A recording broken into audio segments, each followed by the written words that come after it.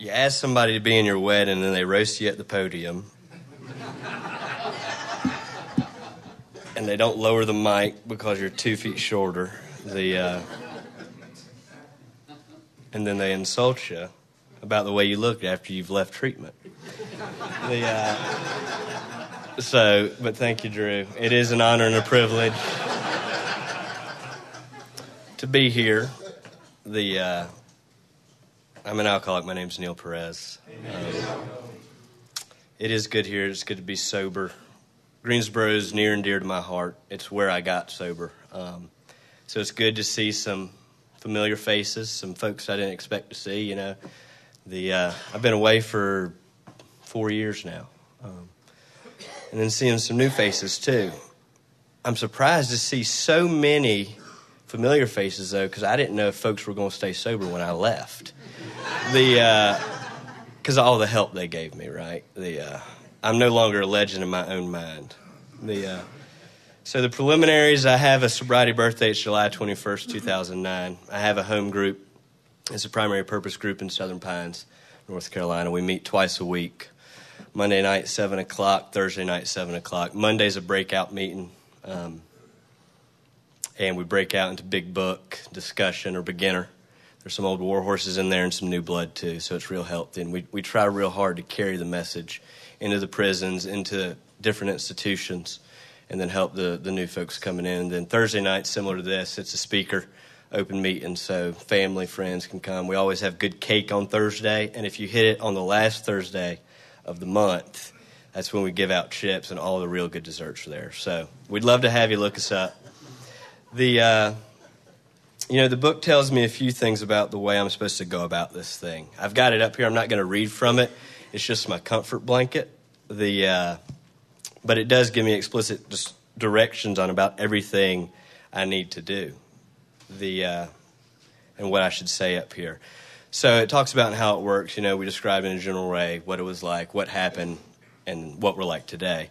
But on the last page, there is a solution. It also talks about that in the personal stories, each person tells about the personal experience and how they came to find God from their own point of view. And that's been a real big part of this journey for me. And it's an ongoing thing. And I tell you, that was not something I was ready and willing for when I first came in the rooms. I went to my first Alcoholics Anonymous meeting when I was 19 years old. And about the size of this room. Folks could still smoke in meetings then, and it was a clubhouse down in Aberdeen, and I was kind of dragged there, and I wanted to keep everybody satisfied, you know. Yeah, I might drink a little too much, but it's just a phase, you know. I'm just a college binge drinker, that's all. But some folks found it fit that I should go, and so I walk in there, and everybody's lighting up, and they're smoking, and I think everybody's, 60 years plus, and here I am, this young kid. And I don't remember a whole lot about what was shared in that meeting. I remember the smoke, so I knew I wasn't an alcoholic because I didn't smoke cigarettes.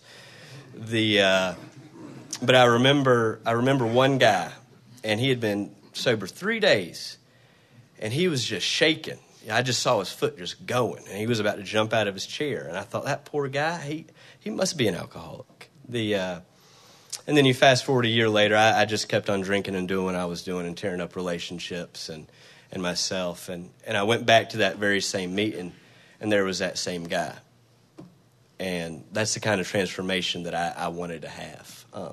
So the miracle of Alcoholics Anonymous started working in my life before I really even wanted it to. It's only when I became willing that I could acknowledge that kind of deal. I'm fairly anecdotal, so I'll warn you on that. I don't always have a real linear narrative. But I'll try to start from the beginning and track through this thing. And, hopefully someone will realize or think to themselves, yes, that happened to me, or, yeah, I felt like that. But most importantly, like the preface talks about, yes, I can have this thing too, because that was a cool thing for me. So I grew up in a small town in North Carolina, right about in the middle of the state. Had it, youngest of 3 boys. So it was a pretty rowdy house and 2 loving parents. Had a good marriage, still have a good marriage. And it was the kind of family where it was important for us to sit down at dinner every night, or at least when we could, And they try to teach me right They gave me what I needed, most of what I wanted, and they were loving. My brothers, not so much. But it was good. I learned real early on what not to do from my brothers. Say, okay, they get in trouble when they don't make good grades. I'm going to make good grades. They get in trouble when they talk back. I won't talk back. So I watched them and learned, and I was the baby, so I was probably coddled a little bit. And it helped probably engender some selfishness and self-centeredness, because I could get away with more than they could. I think my parents were just flat wore out from them, too. But that's kind of, I like to watch a lot, and I like to perform and make people happy, and I wanted to be happy with the way, I wanted other people to be happy with the type of person I was. That was always real important to me. I was never really concerned with, like, the person I am. I was more concerned with what you thought I was, even from the very beginning. I don't think back and say, yeah, I had a discontented childhood and I was restless, but things did manifest themselves that I now see are selfish, self-centered, and self-seeking. I liked the limelight. I liked to perform well. I excelled in school and athletics, and that was important to the people that loved me, and so I wanted to make them proud, so that's what I did. Not a whole lot of drinking in the house. I have some grandparents and uncles that it could be argued strongly that they are alcoholic. And my father, growing up, seeing that, having an absentee drunk for a father, swore he was never going to do that. And his brothers that were running dope and stuff, he wasn't going to do that and make his mom sad. So he ran the straight and narrow. So he stayed away from it. And I remember a conversation we had early. We used to walk the dog together at night, and he'd say, you're getting to that age where your friends and you are going to start getting into some things that maybe only adults should do. He said, I understand that. I just want you to know that, I never wanted to lose control. He said, that's why I never did it. He said, I saw the hurt and pain it caused my family. He said, and that's why I never exposed you to that. And so I'm 13, 14, thinking this is a pretty heavy conversation. But I took note of it, and that idea of control really hit home with me. I thought, okay, I always need to be composed. I need to put on this good facade so everybody knows, that I'm in control and things are okay. But the thing that happened when I took that first drink and felt the effect produced by alcohol, it felt like control. I wasn't slurring. I wasn't stumbling. It was a good feeling. And so I could never quite marry those two together, control, lack of control. Everything felt right when that happened. I took my first drink when I was 16. Remember it like it was yesterday. That's when my personal adventure started, right? Like the book talks about. The only alcoholics call it a personal adventure. I was 16, and nothing extraordinary happened.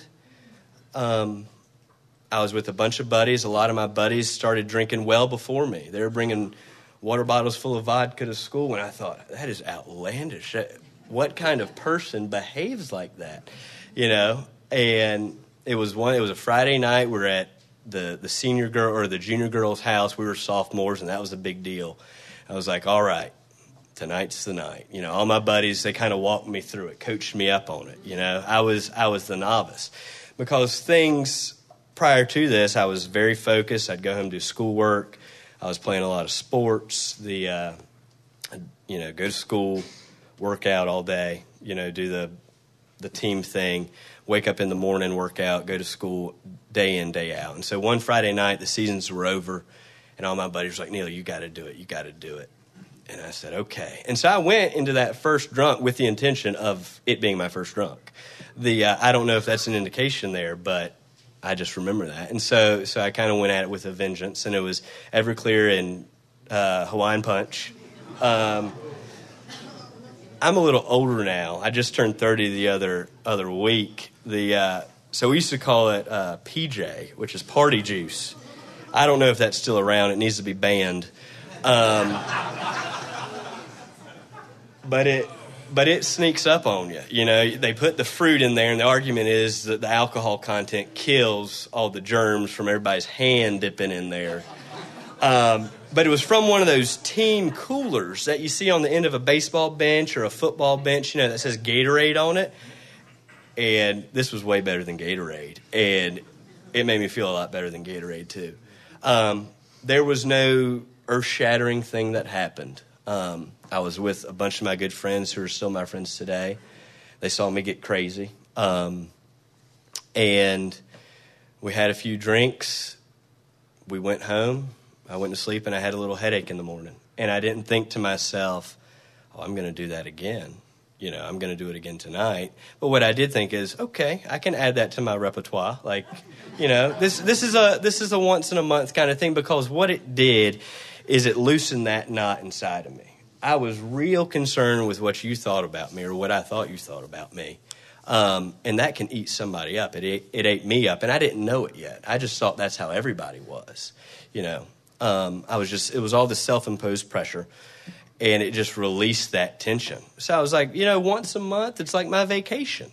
And so that's when I was a sophomore in high school, and things didn't really take off till I went off to school. I continued on that straight and narrow path, and all my buddies were getting busted with drugs and alcohol and open containers and all sorts of stuff, getting the cops called, going to jail. And I remember conversations with my parents like, what are they getting into? It's funny now because they were about to experience some stuff. That was light work. And so I go away to school, and all bets were off. The book talks about we arrived, the moment of our arrival. And I remember it like it was yesterday. So I'd worked really hard and, excelled academically and athletically. Academic scholarship, I was wrestling. And I'm at a party, and it's a Thursday night. I'd never drank on a Thursday night. That was a big deal. It's like, oh, man, I'm drinking on a Thursday night. And I look around, I'm at this party, and I got a buzz on, and I'm around all these cool people, or what I perceive are cool people, and I'm at this great university, and I'm wrestling, and I'm in school and all this stuff, and I had arrived. That was it, Everything seemed to culminate to that moment. And it's funny, shortly after that, the other things started to mean a whole lot less to me, and drinking meant a whole lot more. So I muddled through my first year of school and did poorly, got put on my scholarship for both wrestling and academics was put on probation. I ended up having to speak with the dean of students and that whole deal. And so I went back home for the summer and worked really hard and made some good money and got my life back on track, or so I thought. And then I went away to my sophomore year of school, and things just continued to go downhill. And that first year, the way I was drinking, like I said, it wasn't a once-a-month thing anymore. It became Thursday, Friday, Saturday. Then it became Sunday. And then it became, well, if I'm not competing or if I don't have to make weight, I can drink, and there's other things I can do where I don't have to worry about my weight, if you catch my drift. Those outside issues, they were like my vitamins to my meat and potatoes of whiskey. And so sophomore year, I was 19, and things went downhill real quick. Got involved in some other things as well, and I became a daily drinker. It's just the way it progressed in me. And started drinking every day, 12-pack, then a case, then just switched to whiskey and all that. And I remember the book talks about the time when we crossed that invisible line, and this clock is not working. Crossing that invisible line, and I remember clear as day. So a year before was my moment of arrival, and almost a year to that day was the moment when I realized I had crossed that line. And so it was 7:30 in the morning, because you couldn't buy liquor before whatever time it is, or alcohol. And all the kids, it's a spring day, and all the kids are walking to class, and the trees are blooming, and everybody's in their prime and happy. And I'm coming back from the convenience store with a case of beer in my book bag. And I just said, this is what it feels like to be alone. Around 20,000 other kids, and I felt utterly alone. So shortly thereafter, some friends of mine made a call to my parents, and I medically withdrew from school, and we began this merry-go-round of therapist, me wetting the couch because I was drinking so much at night, and then pissing my parents off and not showing up, and I was just wreaking havoc in their lives, in all sorts of trouble. And then came the DUI where I rolled the truck and nearly died, and doesn't even faze me, and I just keep on drinking. And my parents are floundering; they don't know what to do. And we've had that talk, my dad and I, when I was 13 and 14, and he can't understand why I keep drinking. How did I go from there to there so quickly in a matter of a couple years? And there's a lot in between. So I started getting into legal trouble, and it just progressively got worse. So eventually, I went to my first treatment center. So this is when I'm 20. I've been to my first AA meeting. I've seen that guy in the transformation, and I get sent away, and that's the way I viewed it. I got sent away for 30 days to my first treatment facility. It was a locked unit, and for about the first week, I was like, everybody's overreacting. I'm not really an alcoholic. I'm just going through a rough patch. What kind of rough patch am I going through? Like, I was born on third base. I've lived a charmed life, and poor, pitiful me, and I became that victim. So after week one, I realized they're not taking the bait. Like, they don't understand that I'm not an alcoholic. And so I switched my tune real quick, and I started to pick up on those phrases, and what do you say, and how do you say it, and how do you look like you really mean something. And it was a Thursday night, and it was a family group, and my parents were driving 4 hours to come to family group every Thursday night after they worked a full 8 or 10-hour day. And my mom just said, when is it going to stop? And we're in front of this big group. Everybody's there. And so what I say, I rattle off some stuff, and I just say something to the effect of, I just lost something somewhere along the way. And anybody familiar with Johnny Cash knows that is a line from Sunday Morning Coming Down. And it worked. And it worked. And I went to get my meds that next morning. And the counselor said, "Great breakthrough last night, Neil. Great breakthrough." And I said, "What can I say? I've seen the light." But that was my MO. There again, there comes that deal of, I can give you what I know you want to see. And I'm dying on the inside. I don't realize it. I can't accept it yet because I haven't had enough pain.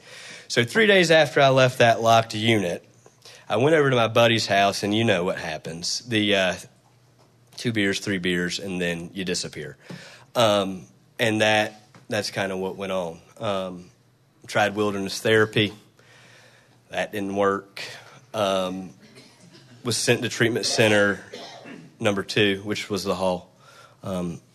So glad to have you guys, and the Hall is a near and dear place to me. But this time was for real, because within that 1 year span of treatment center 1 and the second treatment facility, there was a lot of things.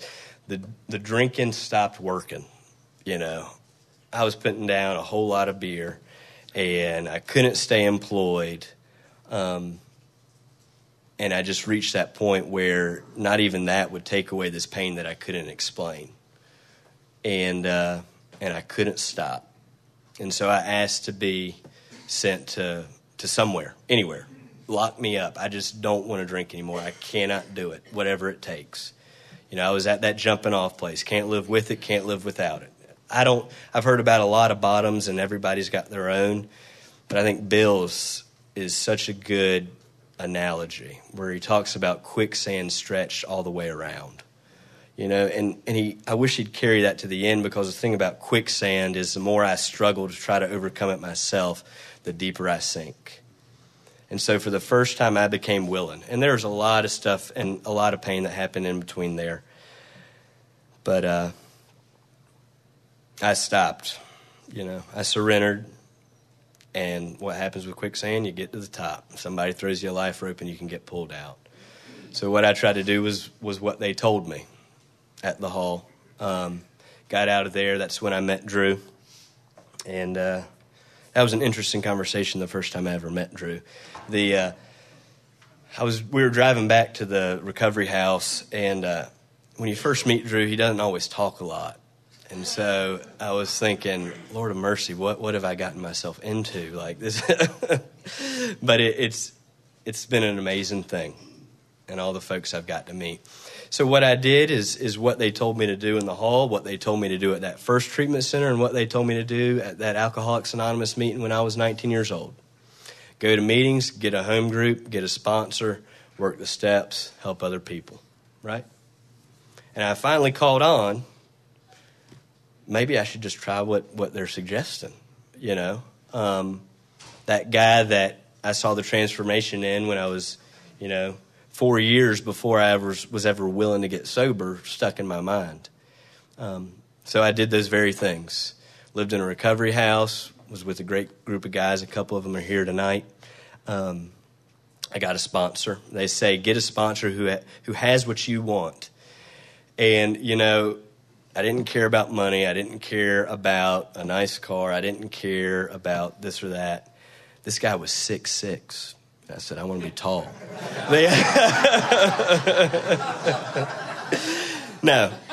I saw him. I saw him at a lot of meetings, and he was always happy, and he spoke to everybody, and he could look folks in the eye. And it was a long time since I could do that. And he came up to me, kind of accosted me, cornered me in a room. You got a sponsor? No. You want one? And my mind is playing. No, but I should say yes. And so I said, yeah. He said, okay. Do you want to stay sober? I said, yeah. I said, now what? He said, call me tomorrow. I said, okay.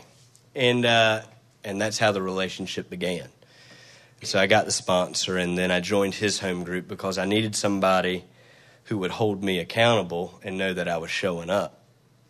It was the Piedmont group, and back then we were meeting. We had the big book, then the beginners meeting on Tuesday, and then the Friday night step discussion. And they got me involved real quick.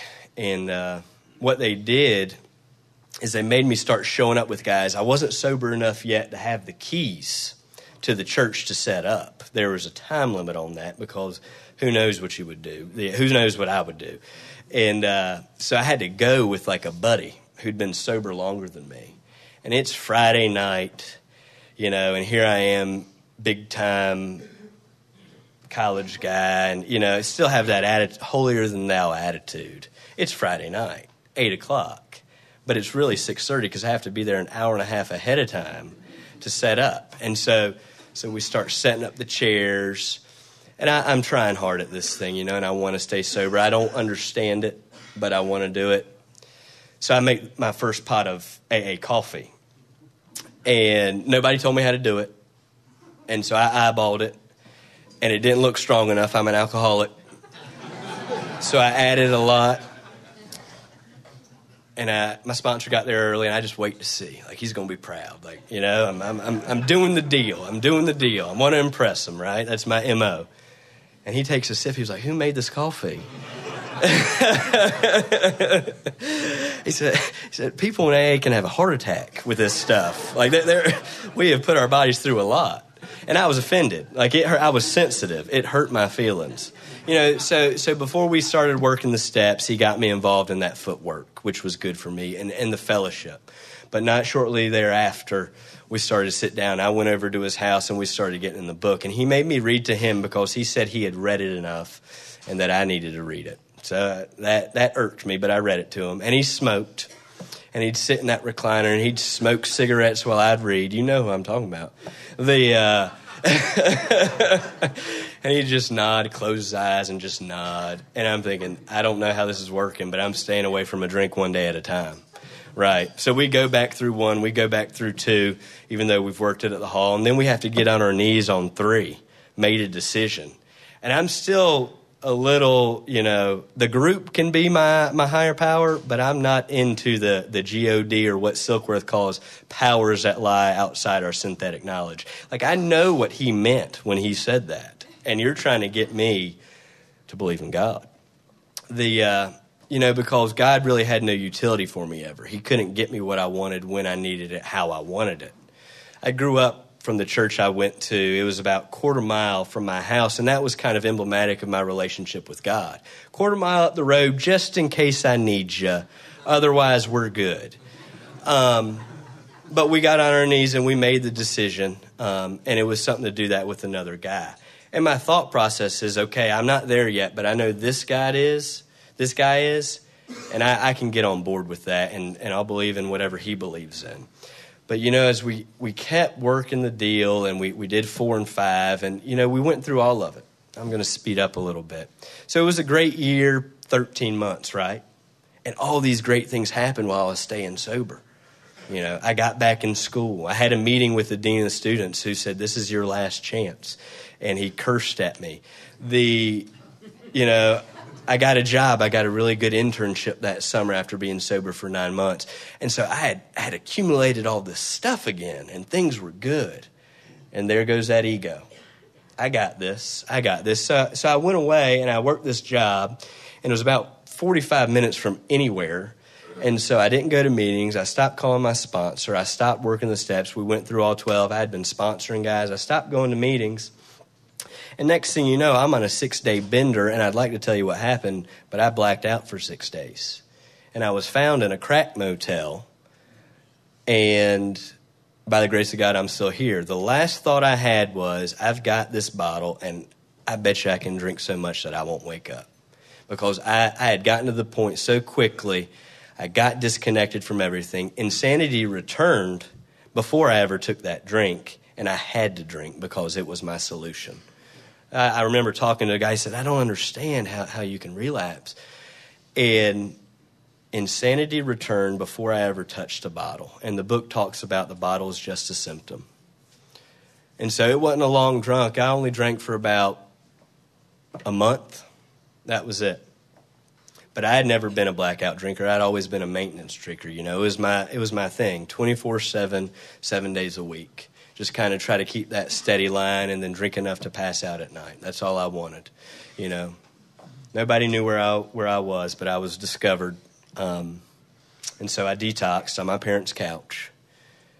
Went through the good old DTs, was slapping bugs. I swore people were after me. I'd occasionally run around the house. And those same parents, I know it takes all types, but they loved me through it all, and my dad stayed up 48 hours straight with me to make sure I didn't do anything crazy. And when I came to, so I remember that last time where I'm going to drink myself to death. And then when I came to, was at my parents' house, didn't know how I'd gotten there, but I was rummaging through a medicine cabinet so I could find Listerine because I needed a drink. That's how much the disease progressed in 1 year's time. And my only thought that got me through those DTs and the fog and the fear was, I know if I get back to AA, everything will be fine. And so I went back through the hall. I'm a retread. It was suggested maybe something long-term would be a little bit better for me. I was a hard case. I said, no, I wanted to get locked up away from a drink because I didn't think physically I could do it by myself. And that's exactly right. By myself, I can't do anything. I never gathered that. I didn't grasp my true powerlessness until that last drunk. So now today I'm grateful for it. So grateful. And so I did the same thing that they told me the first time in the hall. And I did the deal. I worked the steps. I had the same sponsor. I called him from the hall. The same guy that's smoking cigarettes, falling asleep in his recliner. I called him while I'm in the hall, and he knows, he's heard that I'm in. And he just says, looks like we need to work on step 1. And that's exactly what I needed to hear. It was time to get to work. There was no more of this coddling. AA taught me how to grow up, and that was a good thing. So I walked back through the steps with him, started working with guys, and I ended up getting back into school. And by this time, I'm 23, and everybody, my friends, my parents, relatives, are begging me not to walk back into the lion's den. But I had a talk with my sponsor and a couple old timers, and they said, Neil, the whole point of AA is to teach us how to live. It's about freedom. And they said, you treat that school like it's AA. Go early, ask questions, sit in the front, see if you can help somebody else, stay late, and I bet you'll do all right. Because the difference between me carrying a case of beer in my backpack across campus to 3-4 years later was a different person. AA had helped change me, and this was after a year staying sober. And what I did is I commuted every day because I knew I needed to come back to Greensboro, where my home group was, where all my friends were in AA, and that's what I did. And I finished, and a lot of good things have happened since I've been willing to do the deal. And that's the big thing for me is willingness. I can get caught up in accumulating all these things and succeeding at what I think is success. But AA has helped me change those barometers and what success really is. Quiet down. I met my wife in Greensboro. Told you about school. And then I started moving. Or we started moving, Got a job down in Southern Pines and did that for a year, and it just wasn't a good fit. And so I ended up switching jobs and started traveling all over. So spent some time in Charlotte, and then moved out to Arizona. I actually just moved back from Arizona. And I tell you, it's tough out in Arizona. I know I'm an alcoholic because the first time I walk into a convenience store, I go to check out, and there's just liquor bottles. They sell liquor in gas stations in Arizona. Like, I'd be dead if I grew up in Arizona. At least ABC curtailed my drinking. And, can't do it on Sunday, just beer. I have to save some, and that won't be enough to do any damage, But this was wide open, and that's how I knew, okay. And it was real important for me to get involved right away in AA because I didn't do that in Charlotte. I lived in Charlotte for about 9 months, and the company transferred me to Phoenix. And I didn't get involved like I was in Greensboro and the primary purpose group in Southern Pines the first time. And I didn't drink, and I went to meetings once or twice a week, but I didn't get a good core group of guys, and I didn't get a good sponsor. I didn't get a sponsor, period. And I just kind of muddled around, and I started to sit in a lot of pain. So the first thing I did when I went to Phoenix is I started going to AA meetings because this has been a process for me. One of the stories in the back talks about, AA's, it's not about not drinking. It's about living sober, recovering, and being free. And that's what I've started to learn. At first, I just wanted to stay sober and not drink. That's all I cared about, But the longer I stay sober, drinking's not an option, but I've got to find a good substitute. And every sponsor I've had has been just the right guy at the right time. I've tried to stay willing through it all, but, sometimes we just got to be met where we're at. And Phoenix was, kind of a confluence of deals. I had just experienced some pain, not hitting meetings in Charlotte. And I met this guy. He'd been sober 20-some years. He's from New Jersey. And he had a real soft way about him. If you're from New Jersey, I apologize, but it wasn't like your typical Jersey guy, right? He had the nice haircut, but he was real gentle. And he talked.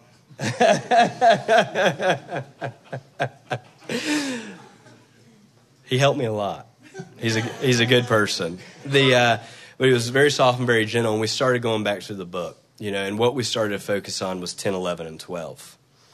Because my God had always been out there, whether it was right up the road at the church, or my sponsor's higher power, or the group. I always had this concept of something greater than myself, but what never occurred to me and what he helped me experience, not just think about and intellectualize, but feel at a gut level, was that God, as I understand him, is also part of me, and that was really the first time that I truly didn't feel alone. And that took some time, and it took some years in AA. But it's been a process, and what a great journey that is, And if I keep doing this thing one day at a time, who knows? I'll look back and say, when I made that talk in Greensboro, I was sick as hell. But that's just kind of how this deal works, The folks in AA, the first time I came in, tried to wrap their arms around me, and I wanted no part of it. The second time, I was kind of in. And then the third time, everybody still welcomed me back. But when I became willing and the pain was great enough, things started changing. And so now I really get at a gut level what folks talk about. It's an inside job, It's a great, I ended up finishing school, and a lot of that's because AA are great, I'm employed and all that. And my mom used to say this to me, people drop these messages all the time, but AA is the group that helped me realize this. Like, take all that away. Who are you and what are you? And that's the kind of questions that AA helps me answer on a daily basis. So when I started getting into 10, 11, and 12 and just sitting down and sitting with myself and not going, got to do this, got to do that, my life was a list, right? It's no way to live. It's not real full. It might be productive, but it's not a happy place. And he helped slow me down. And he'd say things like, how are you? And we'd talk about that. So it's just kind of been that next phase, and it's been a real gift, and it was necessary. I'm almost out of time. So that's kind of just where I was, The desert's a spiritual place anywhere. Everybody talks about go out west and get spiritual, and I think it's so tacky, and then it happens. So who knows? Go out west and get spiritual. But it's been good. So what it's like today, still married, obviously. She puts up with me. Still employed. We had a little one about 6 months ago, almost to the day. So now I'm a dad. And now it really helps that AA has taught me to be a little less selfish, because that's really a 24-hour-a-day job. And I want to leave you with this thought. I know time's just about up. So when the first time I got out of the hall, I was given one of those little cards. It was a reprint of 417, acceptance is the answer to all my problems today, when I'm disturbed, et cetera, et cetera. I used to wear that thing out. I'd pull it out of my wallet and say, my mom would call and she'd piss me off, and I'd pull it out and I'd read it, Or she'd just call to talk, and I'd call my sponsor and I'd be like, why is she calling me? She's checking up on me. And he just said, Neil, she's your mom. It's like simple AA, there's a problem that centers in my mind. I'd wear it out. And so there's some complications with the birth, at least what we think are going to be complications. We went to the doctor for the final checkup. The next day was the day, and I'd been in contact with all sorts of folks like, yeah, we're ready. Baby wasn't moving. And so we think, oh no. So we're rushed to the ER. And the doctor says, just meet us there. We just want to do some more preliminary tests. I've been blowing smoke long enough that I realize when other folks are blowing smoke. And next thing you know, there's 3 doctors and 7 nurses around us saying, oh, we got to get you cleaned up. We're going to go ahead and do this thing right now. Baby's not moving. We don't know why. And my wife and I had a minute. She's in the program. And for some reason, I don't know why I said it. I just said, nothing in God's world happens by mistake. Absolutely nothing. And that's towards the tail end of that 417 deal. And I said that. I said it more just to try to comfort her. You know, I didn't know what was about to happen. I didn't know if it was going to be the last time I talked to her, but things were serious. And they shuttle her back to the ER or to the operating room, and I'm sitting there for a minute. And this is when all this work is paid off. And I'm sitting there. I said, God, I don't know about all that stuff I just said. I like to think it's true, but I just don't know.